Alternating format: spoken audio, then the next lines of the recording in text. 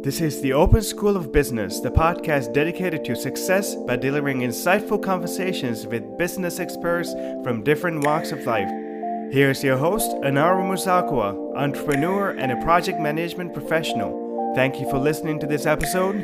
Please leave your comments and questions, rate, review, and most importantly, subscribe. Let's begin. Today, I have the honor to introduce you to someone who doesn't comply to labels and doesn't stop where she gets. She was an accountant, and then she tried on project manager hat, and now she's the president of a government contractor.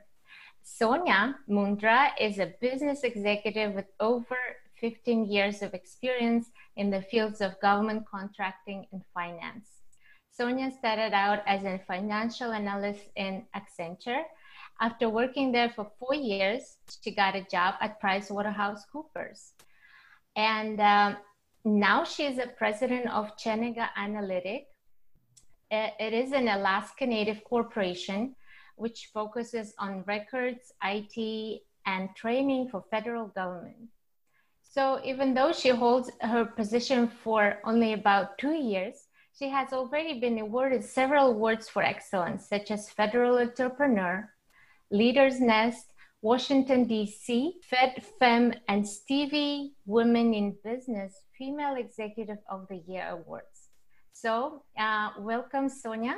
I'm particularly proud of her because she is also a PMP, project management professional, and worked as an IT manager like myself, and I'm very happy to see her succeed and become an executive. Hi, Sonia. How are you? Hi, Anar. Thanks so much for having me today. I'm very excited to be here with you. Oh, it's my pleasure. And also, I want to add that we've met at a conference on project management. So Sonia is also a speaker and a guest on many, many conferences. And she is also a graduate of George Washington University with master's in science in accountancy. And also she has her bachelor's degree from Georgetown. So she's a local to Washington, D.C. area for a long time. I was wondering, to start off, I'd like to ask if being a leader was something you dreamed of in your childhood, and if not, what was your dream job as a kid? You know, that's a very interesting question. No, I never pictured myself as a leader when I was growing up. I definitely knew from high school that I wanted to do something business oriented. I've always been very, very interested in business, and pretty much assumed, I would follow that track and I'd be managing something in the finance or accounting field, frankly, for the rest of my career. To be honest, I never thought that I would have the right personality or skill set to be an executive. That's the truth. And of course, I grew up in a different time than the young ladies that are growing up today. And I think there's a lot more emphasis on leadership and encouraging women to be in STEM and to be executives and to think about achieving those goals. And I certainly never thought that I would work in sales, but it's actually turned out to be my favorite job that I've had so far. And I've done, many different types of jobs to get here. And it's certainly good. And I've become very aware that it's good for all of us to see leaders in, different shapes, sizes, ages, and colors, to know that leadership is multifaceted. Especially when you have been in the business for a long time, you gain that experience, and then it encourages you to go and explore more possibilities for yourself. Like you mentioned, sales and things like that. So if you haven't tried it, you wouldn't know you're good at it. So it's encouraging to just try. So what are the top big 3 things on your plate right now as an executive, as someone who does sales? What do you focus on? Yeah, that's another great question. So my first priority, of course, is building up our company portfolio. And so in the government contracting world, we call that prime past performance. We typically would would build a business in government contracting using Prime Past Performance. The company Chenega Analytic has just been 8A certified by the Small Business Administration. We recently received that certification. So it's something I'm really proud of. We had to fill out an application, and it was a pretty long process, pretty rigorous, to get 8A certified. So I'm really proud of the business plan that we put together. And for those that are not familiar with the government contracting world, having the 8A certification from SBA really gives us a vehicle to take all sorts of government contracts as a prime, meaning we're the main system integrator. And prior to that, we could only really be more of a subcontractor to large businesses. So certainly I'm busy building the business foundation, and what that means, what that translates into is it's a very busy time right now for proposals. We are neck deep in proposals to the government, and working to what we call capture opportunities in our pipeline, and prosecuting lots and lots of different type of work. So that is, of course, the very, very first thing that is my top priority. But of course, there are a lot of other priorities too that are always competing for my attention. The second thing I'm focused on is operating the contracts that we've already won and keeping our existing customers happy. And it's interesting because we find that most of the business that we get is repeat customers and happy customers. So, you have to be careful when you go through all this work to get the contracts, and then sometimes people will kind of say, okay, I got the contract, and then they might get a little complacent. It's almost like a marriage, you go through that dating period. You get to relax a bit. Right, but we even after we get settled down and into a committed contract, I always want to make sure that we are taking care of our existing customers. So it's always a balancing act between pursuing new customers and taking care of our current customers, and growing that portfolio through what we call organic growth. And the third thing, which you could have actually I could have actually put it first, but the third thing is relationship building. So, and those are kind of intertwined, of course, with managing customers, existing customers, and then pursuing new business. The foundation behind that is, of course, relationship building, making sure to take time to speak with important stakeholders. And of course, we have a lot, right? And so in project management, I think the PMBOK says 90% of what a project manager does is communication. So certainly that holds true when you're running a business. So I like to take time to sit down with important stakeholders. So not just customers, but also our internal staff members and executives at Chenega, our employees, right? And our strategic business partners. I think people always kind of crave that face time. And I'll be very honest, I wish I could give everyone a lot more of that. And it's something that I've kind of struggled with, because a lot of people think that when you ask people, about their personal lives, to the extent that they're comfortable, of course, we never want to make anybody feel uncomfortable, but people like to talk at a personal level and things like that. So it's not a waste of time. It's actually the most important thing that we can do. So, I have started making more free space in my schedule for pop-up meetings, or, people should feel comfortable enough to come into my office just ad hoc without an appointment. And if you're overscheduled, right, which I have definitely been in the past, you don't have the opportunity to do that. And then you miss out on things, I think, when you're a little bit more overscheduled. What do you think, Anar? Yes, sure. I mean, of course, leadership requires for you to communicate and build that rapport with the people. So if you don't have that, And if you're busy just executing on other things, you'll definitely miss out on things. But you mentioned so many interesting venues for us to have a conversation right now. I really love the part about customer retention because I'm passionate about marketing, and they say customer retention is your first of all, number one growth, and it's the cheapest to get. And it really helps you to build more and even gain more customers. And the question here is, like you were saying, you do customer retention mostly by building the relationship, giving them your best, and keeping that attention, even though you still have committed contracts, and you seem to be going really well at it. You try not to relax, it seems like. How do you make sure that all of your employees follow the same route? Is there a certain quality process that you follow? How do you make sure that customer retention is something that is implemented like fully aboard? Definitely. So we actually just got our ISO 9001-2015 certification.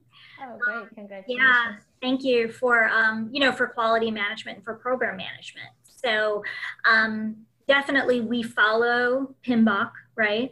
And we make sure that we have a customer call schedule. I do keep a customer call plan.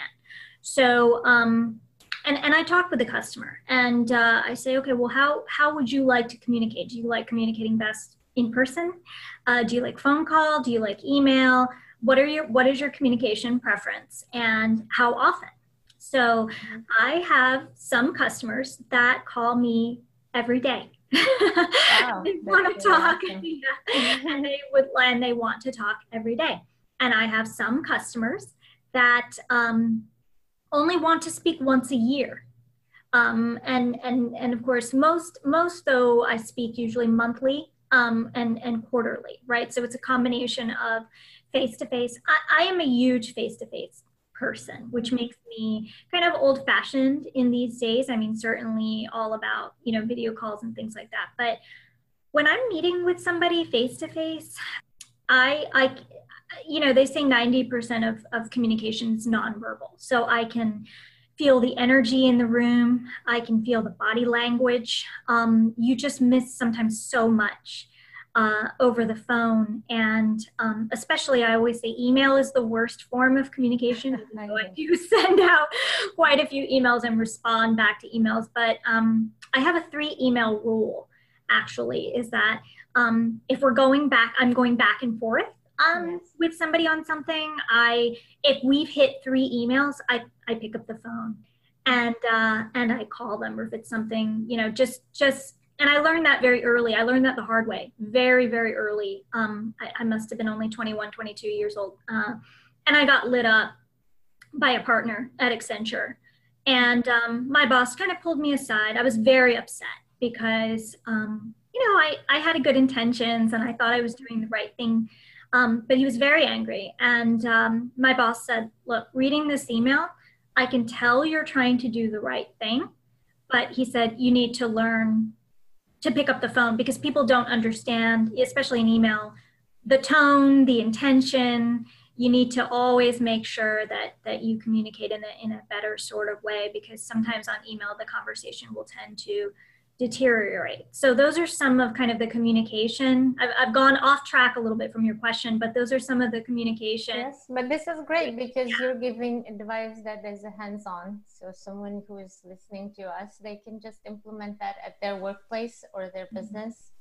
Right. Yeah. I mean, there's small changes and little things that you can take into account that, aren't necessarily that hard, but they're kind of best practices, and they're my lessons learned from from communicating with so many different types of people. So communication, customer calls, customer face-to-face visits, especially.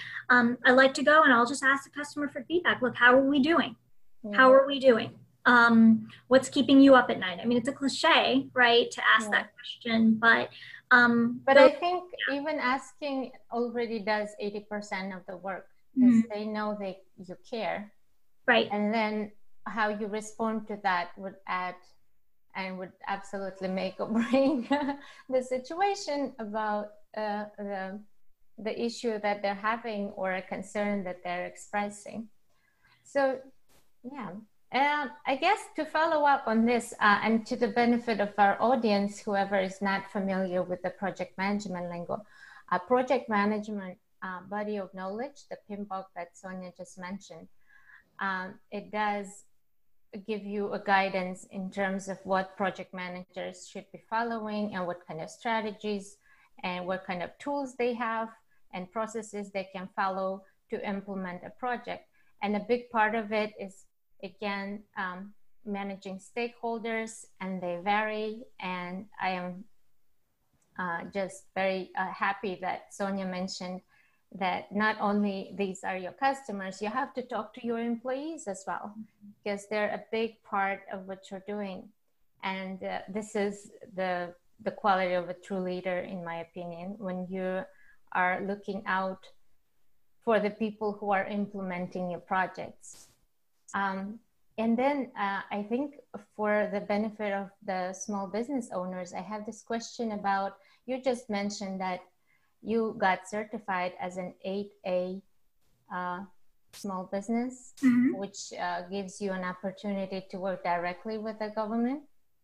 So when you were not 8A yet, how did you build the relationship with the larger contractors? And when you say customer, were they these big contractors, or did you talk to the ultimate customer as well as these large companies? Yeah, that's a great question. And to answer that, I did both. So I, went to a lot of government-centric and government contractor-centric events, and I did a lot of networking and following up with people, and I did a lot of capabilities pitches. And I'll tell you, at the very beginning, I was doing 5 or 6 a day.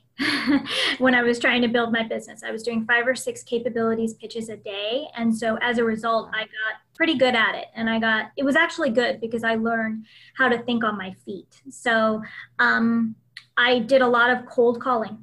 I did a lot of cold LinkedIn emails. And it sounds so crazy, but I think if you have a good pitch, and say, okay, this is what, and you have to frame it from the sense of, this is what I can do to help you, right? Rather than, because I have people that approach me now that we're a little bit more established. I have smaller businesses that approach me, and I'm an open networker, so I will typically take a meeting with anybody.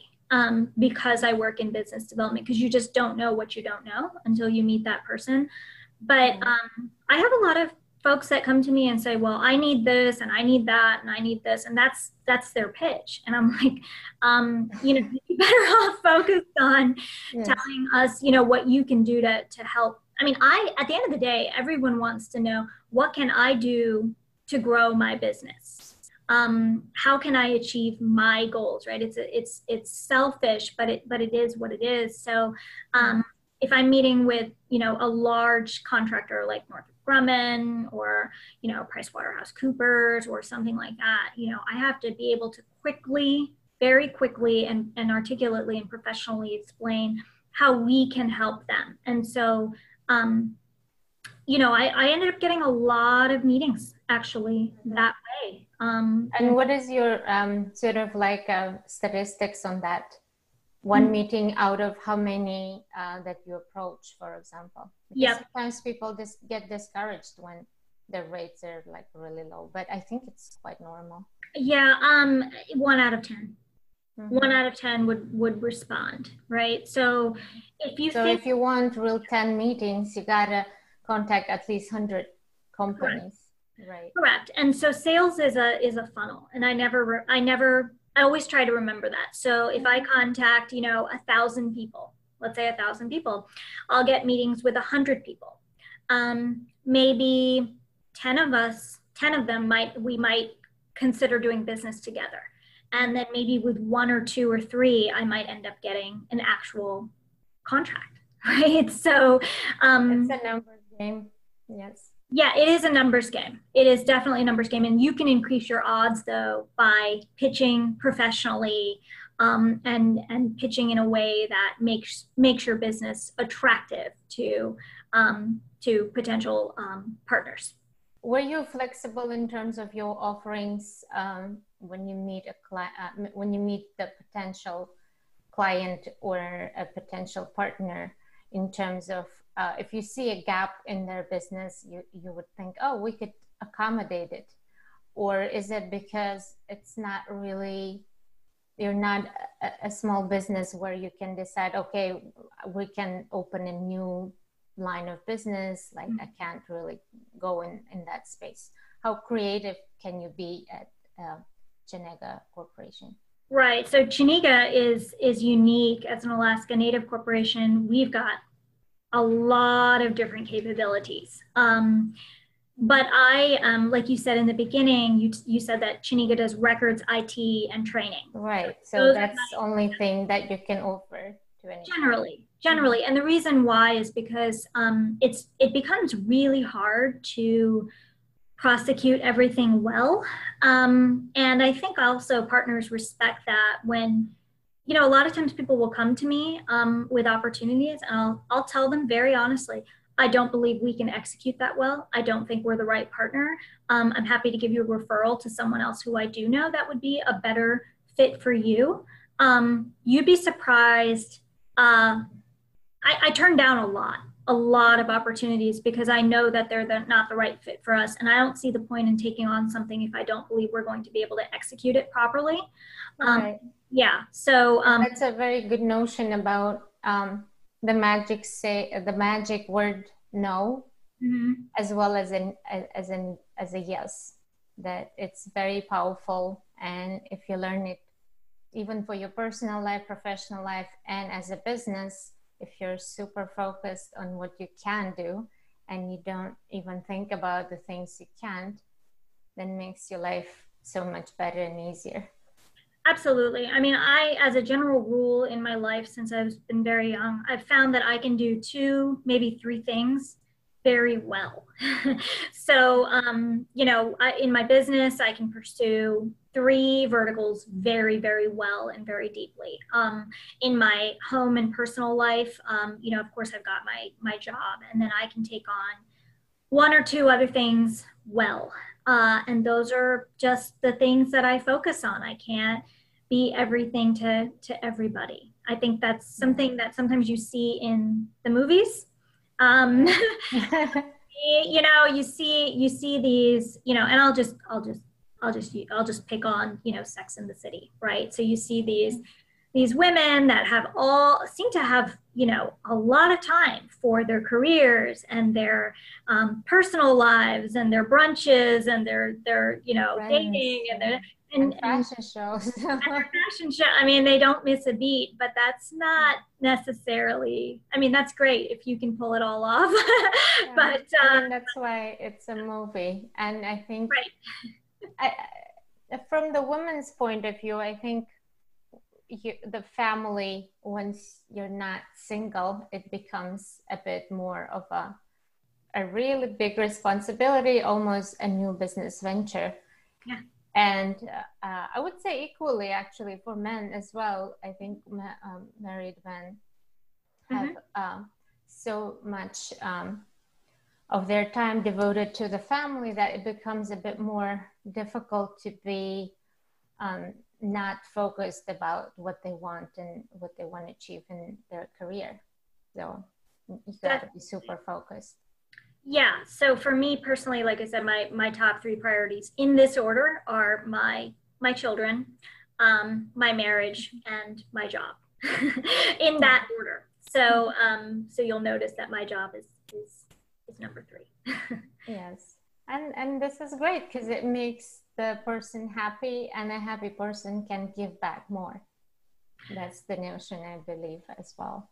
Yeah, I think I'll be honest with you, being a mother has completely made my game, my professional game, way better. I'm a way better executive and employee and worker and leader, way better than I was before I had children, frankly. My kids keep me very, very focused. They force me to stay focused on what I feel is important and to maximize my time. And you know, as cliche as it sounds, being a mother has made me much more empathetic to people. Yeah, that is true. I think it's something that is worth promoting, that the families, they don't really take away time from the jobs. They make you stronger and they make you more focused, like you said. And they also give a tremendous meaning to a life that can make you a much better and more successful person. Yeah, I mean, I think I get some of my best ideas when I'm not in the workplace, right? About work, right? Because you need to step away from work, or at least I do. You know, and when I take some time and I fall back a little bit, or on the weekend, and that's why they say the best ideas come in the shower. So it's good to be multifaceted. If you're just focused on one thing, it's not good for creativity. And the best leaders, I think, have to be very creative. Yes. So you were talking about how you learn to be focused even when you're like so early in your career. You would decide like two, three things that you really love doing, and those you would do well. Is it something natural to you, or how did you come up with such a idea? Because there's so many people that are so like talented. They have so many hobbies, they have so many interests. How did you learn to pick a few and be good at it? Because that's something that sometimes I think I struggled for a long time, but now I'm getting super focused because and that's not natural to me. For example, I made myself do it because I know that's the path to success. But before, when I had more time, when I wasn't married, I definitely was pursuing a lot of things, and some of them were really successful, and some of them are still, you know, as a hobby. So I'm kind of wondering how, like, if you could guide people like that, like me, for example. Yeah, I think that there are definitely a lot of executives that have a ton of hobbies. And I feel a little, when I hear about their hobbies, sometimes I get a little bit of, you know, okay, well, am I doing something wrong? But, you know, like I said, doing yourself a favor, I would say, right? But I want to learn. But like I said, like those movies, I just think that everybody has 24 hours in one day, right? The president of the United States has 24 hours in one day. Even the most wealthy and the most influential people, right? It's interesting. We're all on a level playing field when it comes to time. And I find that very, very interesting, because most things are not a level playing field right, in the world. I mean, that's just a fact, right? So I didn't create the world, but I do live in it. So, but time is one of those things where you can be the CEO of Chenega Corporation. You still have only 24 hours, and so do I. So when I think about that, I think about, okay, well, how do I manage my time? And I want to sit down and reflect, self-reflect, and think about, well, what are the three things that are the most important to me? And I want to go deep into them and to do them well. And so a lot of it was, maybe I'll take on four things, and or I'll keep on layering on in the past and think about, well, I don't feel good. I don't feel like I'm working at the level that I want to on these things. So that's why that was my personal trial and error to come up with, just to say I can do two or three things well. Now, I'm always doing, when I say that my children are a priority, I mean, that consists of many, many sub levels, right? So there's a lot of different things that you do with your children. And then when I say work is one of my priorities, I do many, many different things at work. So there's diversity within those three, you want to call them pillars, right, of your life. And you can try different things within the pillars, but just make sure that whatever you're pursuing falls within, those pillars, right? So I came to... They ultimately bring you satisfaction, right, too, and they also contribute to that big goal. Right. So, my pillars aren't going to be your pillars or anybody else's pillars. And so you may say, well, I really like to go cross-country skiing, or I have a hobby that is going to be in my top three pillars, and I'm going to make that a priority, right? And work may not be a priority, or something else may not be a priority. Maybe your priority is your having brunches, with your friends, and there's absolutely nothing wrong with that, but you've got to kind of self-reflect and think about, okay, what are the things that are important to me? And I think if you kind of look at people, you'll see that even when they do have hobbies, it's just a matter of priorities, right? So when people say, I don't have time, because I used to say that a lot. I used to say, I don't have time. I've stopped saying I don't have time. Now I say, it's not my priority. Yes. See the difference? I don't want to make time for that specifically. Yeah. And so rather than acting like a victim that, oh, I don't have time. Now I just say, and I'm very blunt about it. I say, look, that's just not my priority right now, or I'm unable to make time right now. So I have to be pretty ruthless when it comes to I can see that also. In so many literature, like there's Yes and No book. There's a book, Everything is Figureoutable by Marie Forleo, just came out. They all, give that advice in terms of when you empower yourself and you say that this is not my priority, or this is not, I can't do it, more like I don't want to do it. Right. Or this is not my priority, is very similar way of saying it. Or you can say that I'm focusing on these things right now, and therefore I would not be doing something else. And depending on who you talk to, you would probably choose your communication style and figure out a way. Right. Exactly. I don't recommend saying that to your boss, that it's not my priority. Yes, but also I think even with your boss, if you had a agreed plan together, and if something wasn't in the plan, then you would have to go back to the plan and ask the boss if that become a priority now. Yep. What do I do with the other three? And then he will give you an answer like, okay, maybe this thing now is the new priority, and you scratch off something else that was there, and then you know where to allocate your resources. Definitely. So there is no scope creep in that sense. Right. But but we're talking about in general, like this, your own vision and what you want to do. I'm mostly targeting this on the people who want to have their own businesses, and it's so much more difficult because you don't have your boss telling you what are the priorities, and then there is this risk you're going to end up going so many different places and exploring so many different projects and ideas and waste your 24 hours. So this is a really good, like, I just want to make it sink in, like 24 hours, everyone has only 24 hours. So depending on how we spend the next 24 hours, your outcomes will be very different from whoever you're comparing to. Yeah, and I don't want to sound overly privileged when I say that, because I'm very aware that we don't always have a choice on how we spend our full 24 hours, right? We don't necessarily have control over every single part of that hour, right?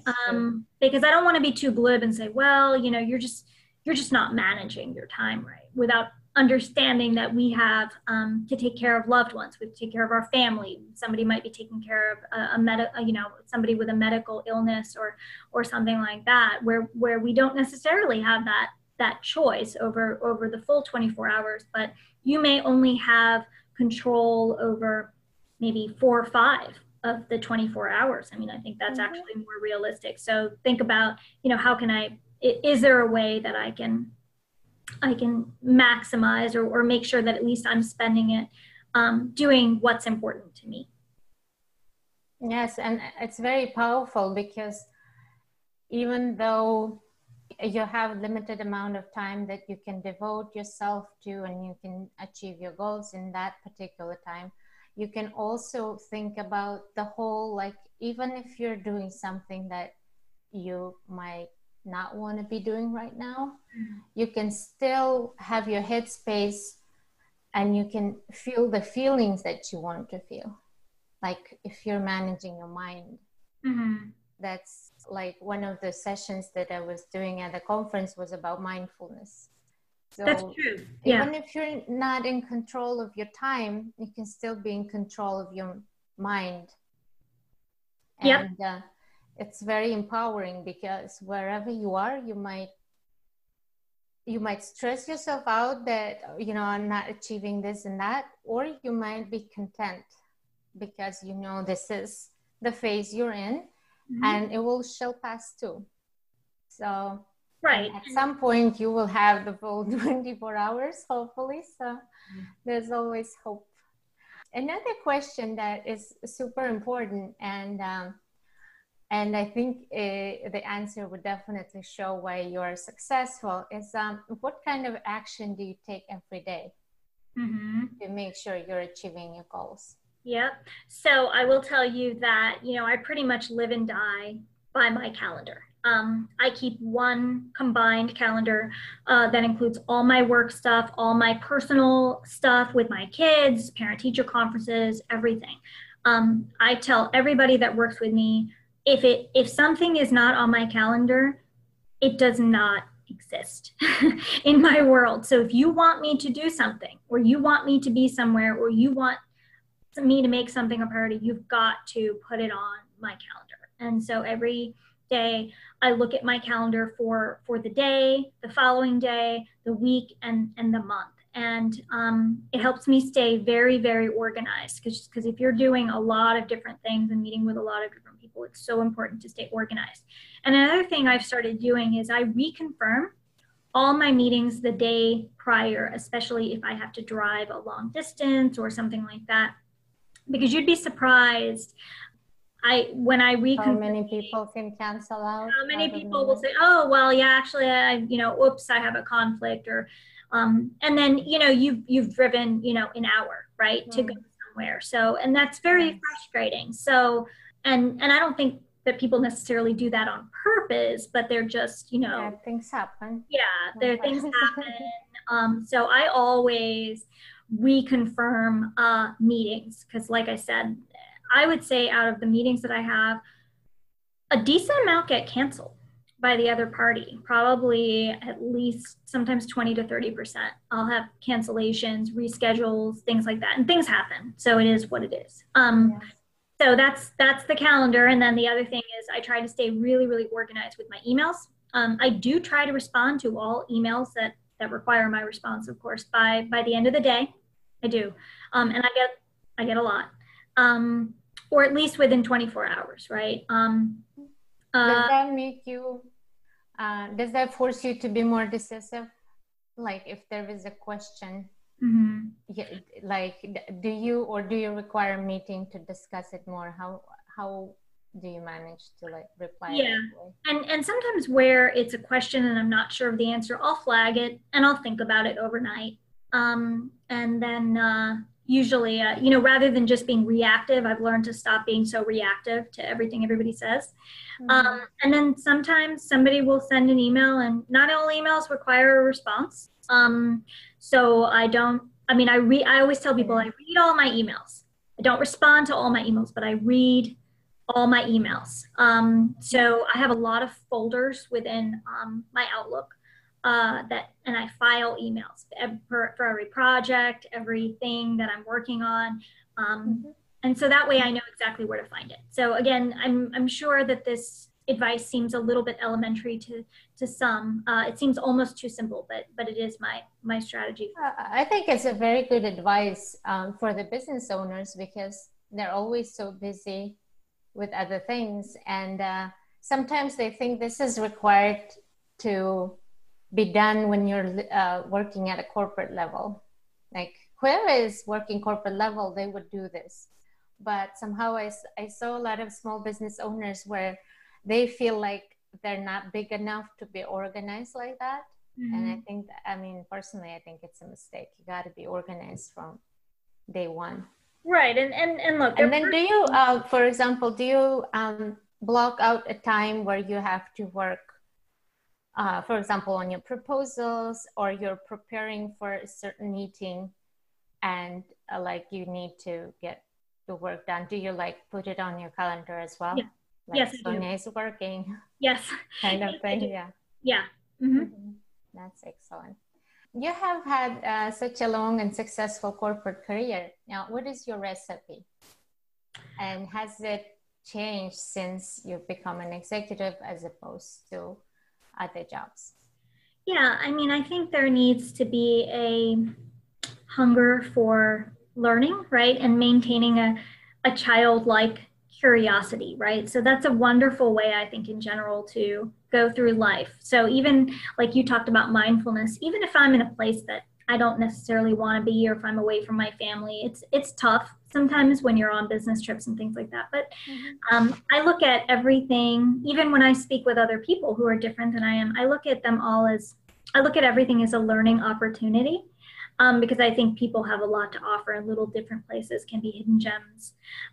So I always try to go above and beyond what my role is, whatever my current role is, keep on learning, whether that's, like I said, speaking with people, reading books. I like to read, listening to podcasts, right, like yours. Because, I'll tell you, my mother taught me from a very young age that no one can ever take away the knowledge inside your head. People can, they can fire you, they can lay you off, you can lose your job, you can do that. But it's really the biggest asset that we have, and we take it with us. So I consider myself to be like a hairdresser. If I change salons, you notice if the really good hairdressers, when they change salons, they take the whole clientele. They take everybody with them. Yeah, they take everybody with them. So, so we're more like a hairdresser, I think, than we realize. Yeah, that's an excellent way to put it, because you have to always rely on your own skill rather than on things that can change.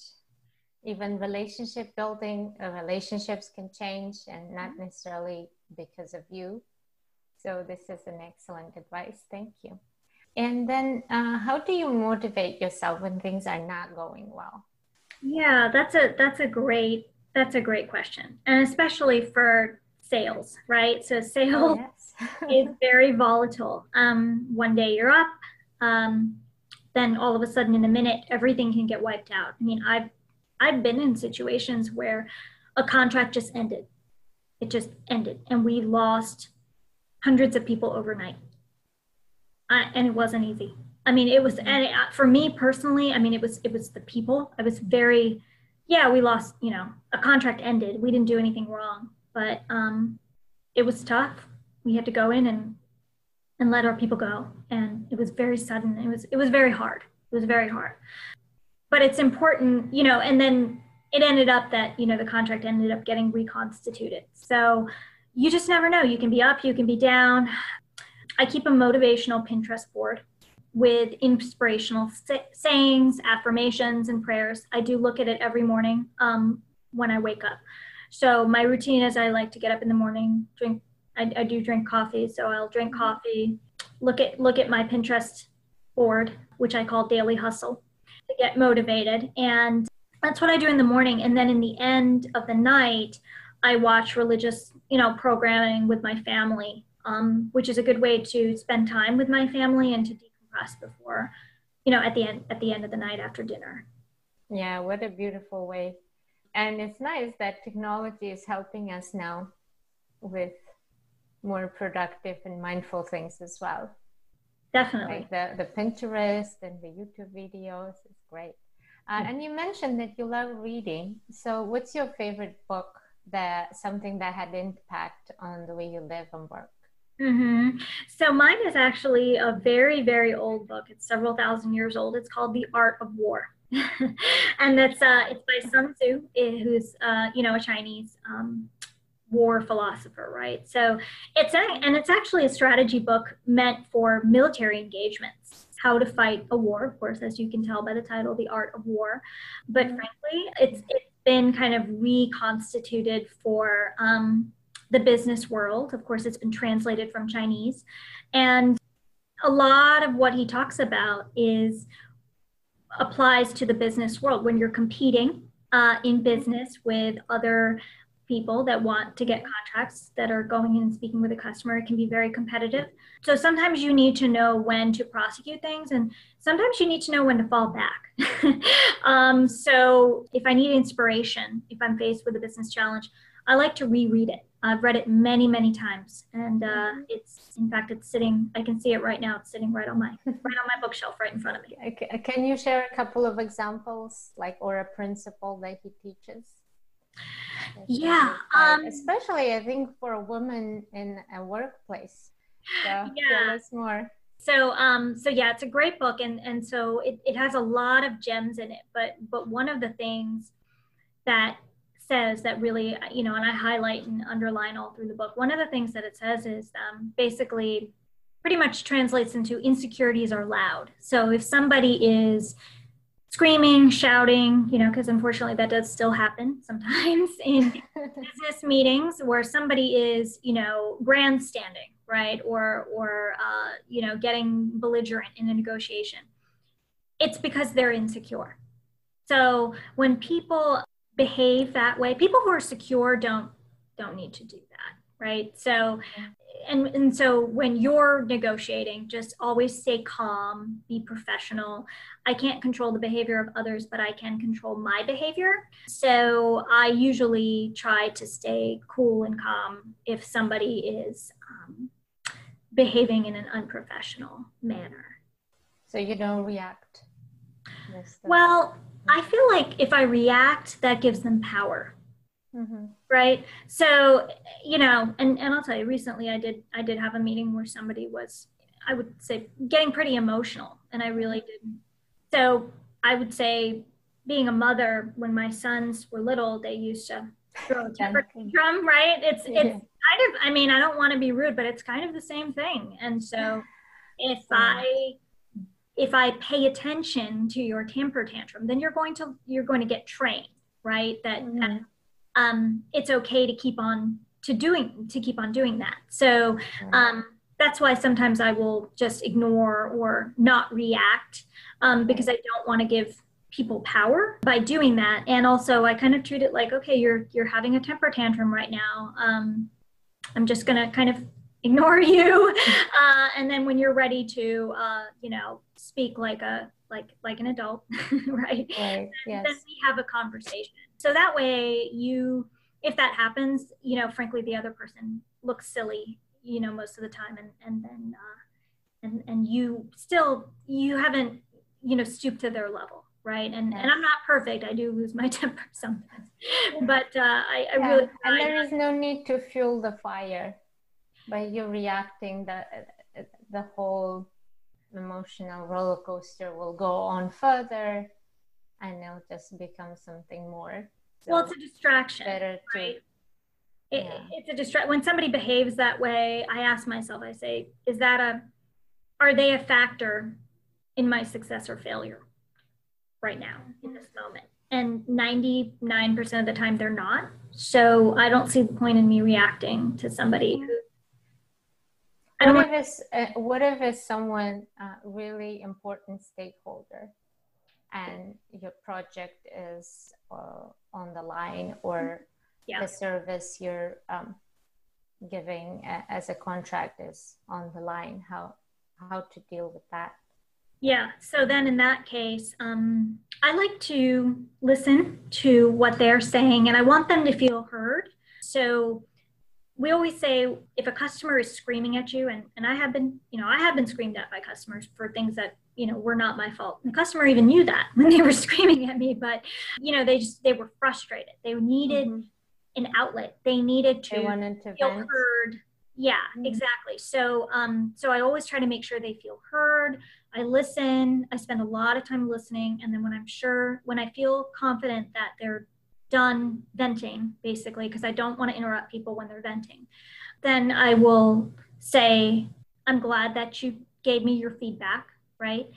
And I mean that, because if a customer is screaming at you, they're still trying to work on the relationship and they're still trying to salvage it, I think. Whereas when you really need to be scared is when a customer just goes dark or just in general, right? So they always say it's like when they talk about marriages, I think they say it's actually healthier for couples to argue sometimes versus, not if a couple doesn't argue at all, I think, and they might not be talking. there may be an even bigger problem because they may be checked out of the relationship. And I'm not a marriage counselor or anything like that, but that's what I've read. So, but yeah, you got to make sure people feel heard and fully heard. And then you can thank them for their feedback. And then if you have solutions, you can try to offer solutions. And then you've got to figure out how to resolve the problem. If you don't have a solution right there and then, say, look, take a time out. Yeah, just say, can you give me 24 hours and I'll get back to you. And then make sure you get back to them. That's a very good advice. And I think it's like step by step. So I personally can also use that. So in your life, who is the most inspiring person for you and that you followed? So my mother is my biggest inspiration. She has overcome a lot of obstacles. You can only imagine what it was like. I mean, it's what it was like for women working so many, years ago, 20 years ago, 30 years ago. So she was a professional woman back then. She was. And so I saw firsthand a lot of the things that she dealt with. I did. She overcame a lot of obstacles and a lot of attitudes and things like that. She always handled it with grace and style.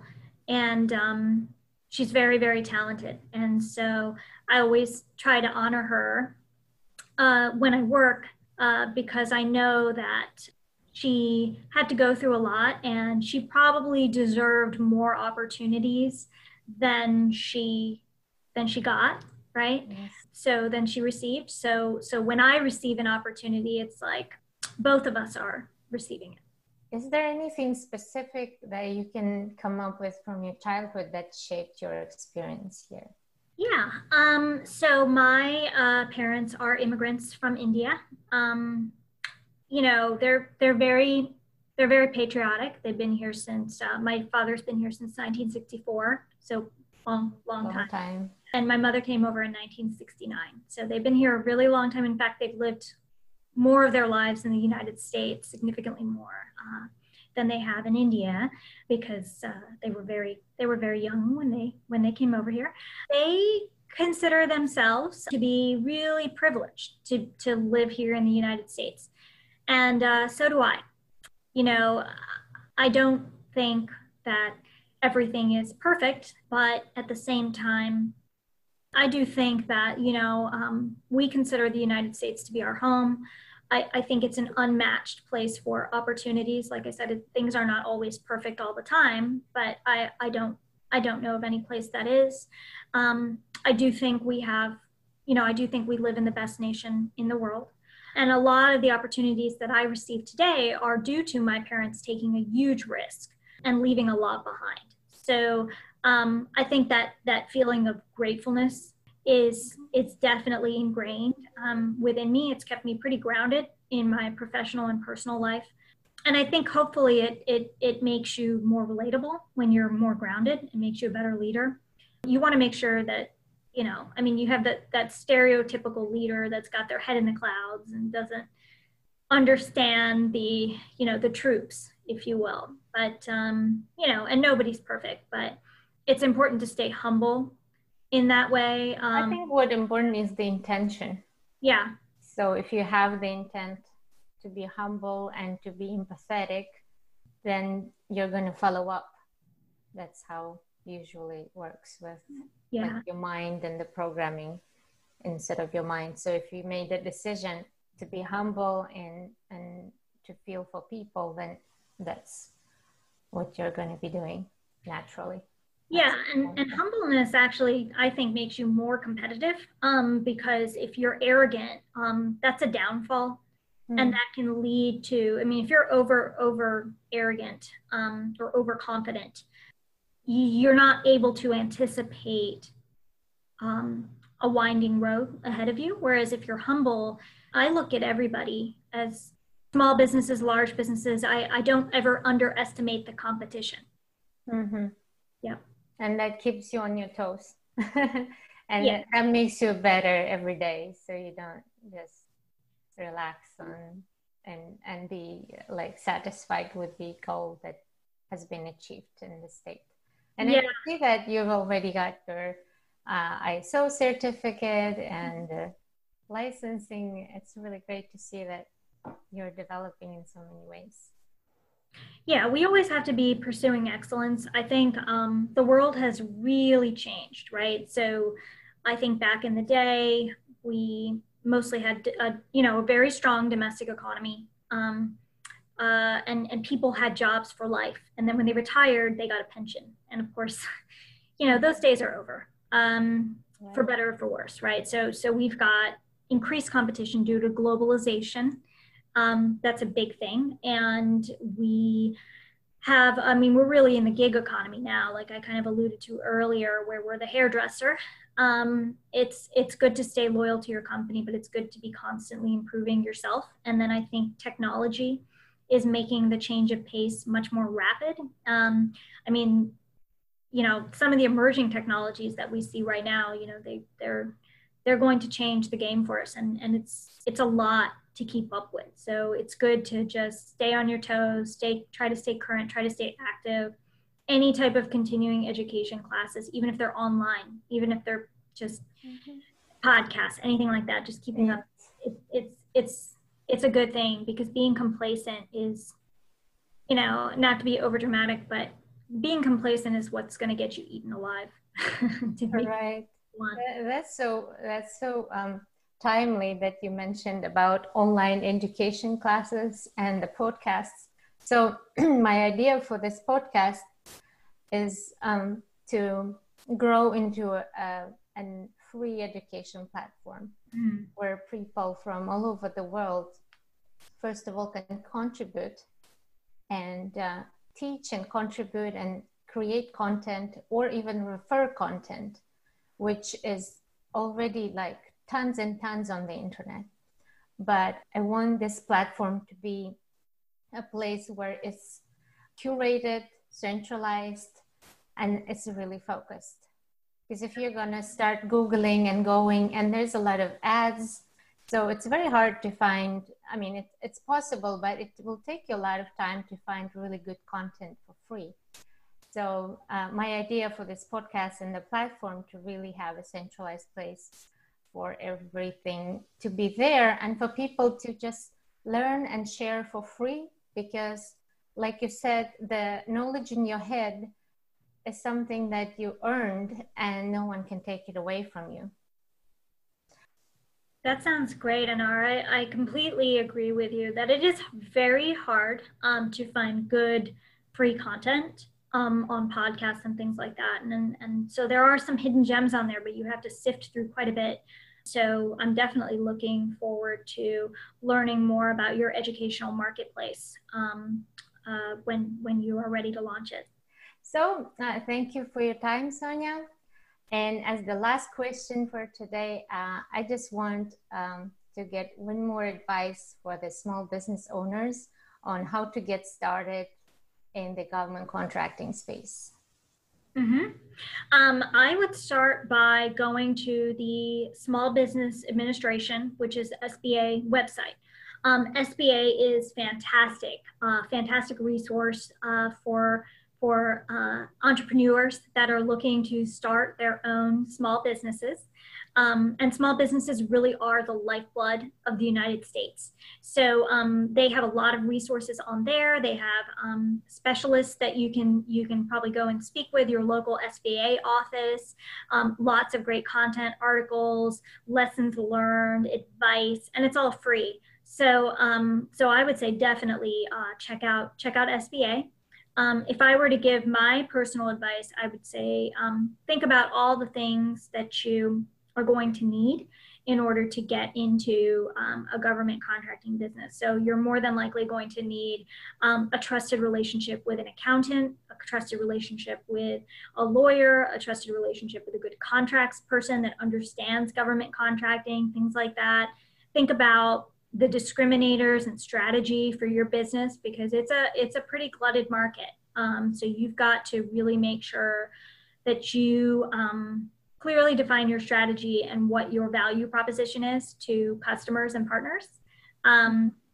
So yeah, but absolutely, I would definitely encourage owners or people that are thinking about starting a small business. I would certainly encourage them to at least start with the SBA website. No, that's wonderful. Thank you so much. This podcast today, this conversation was full of wisdom and humbleness, and I really had a good time talking to you. Thank you, Sonia. Thank you, Anar. It was such a pleasure speaking with you, and I'm excited definitely to hear the other guests, on your podcast. So thanks so much for offering great content to the community. Appreciate that.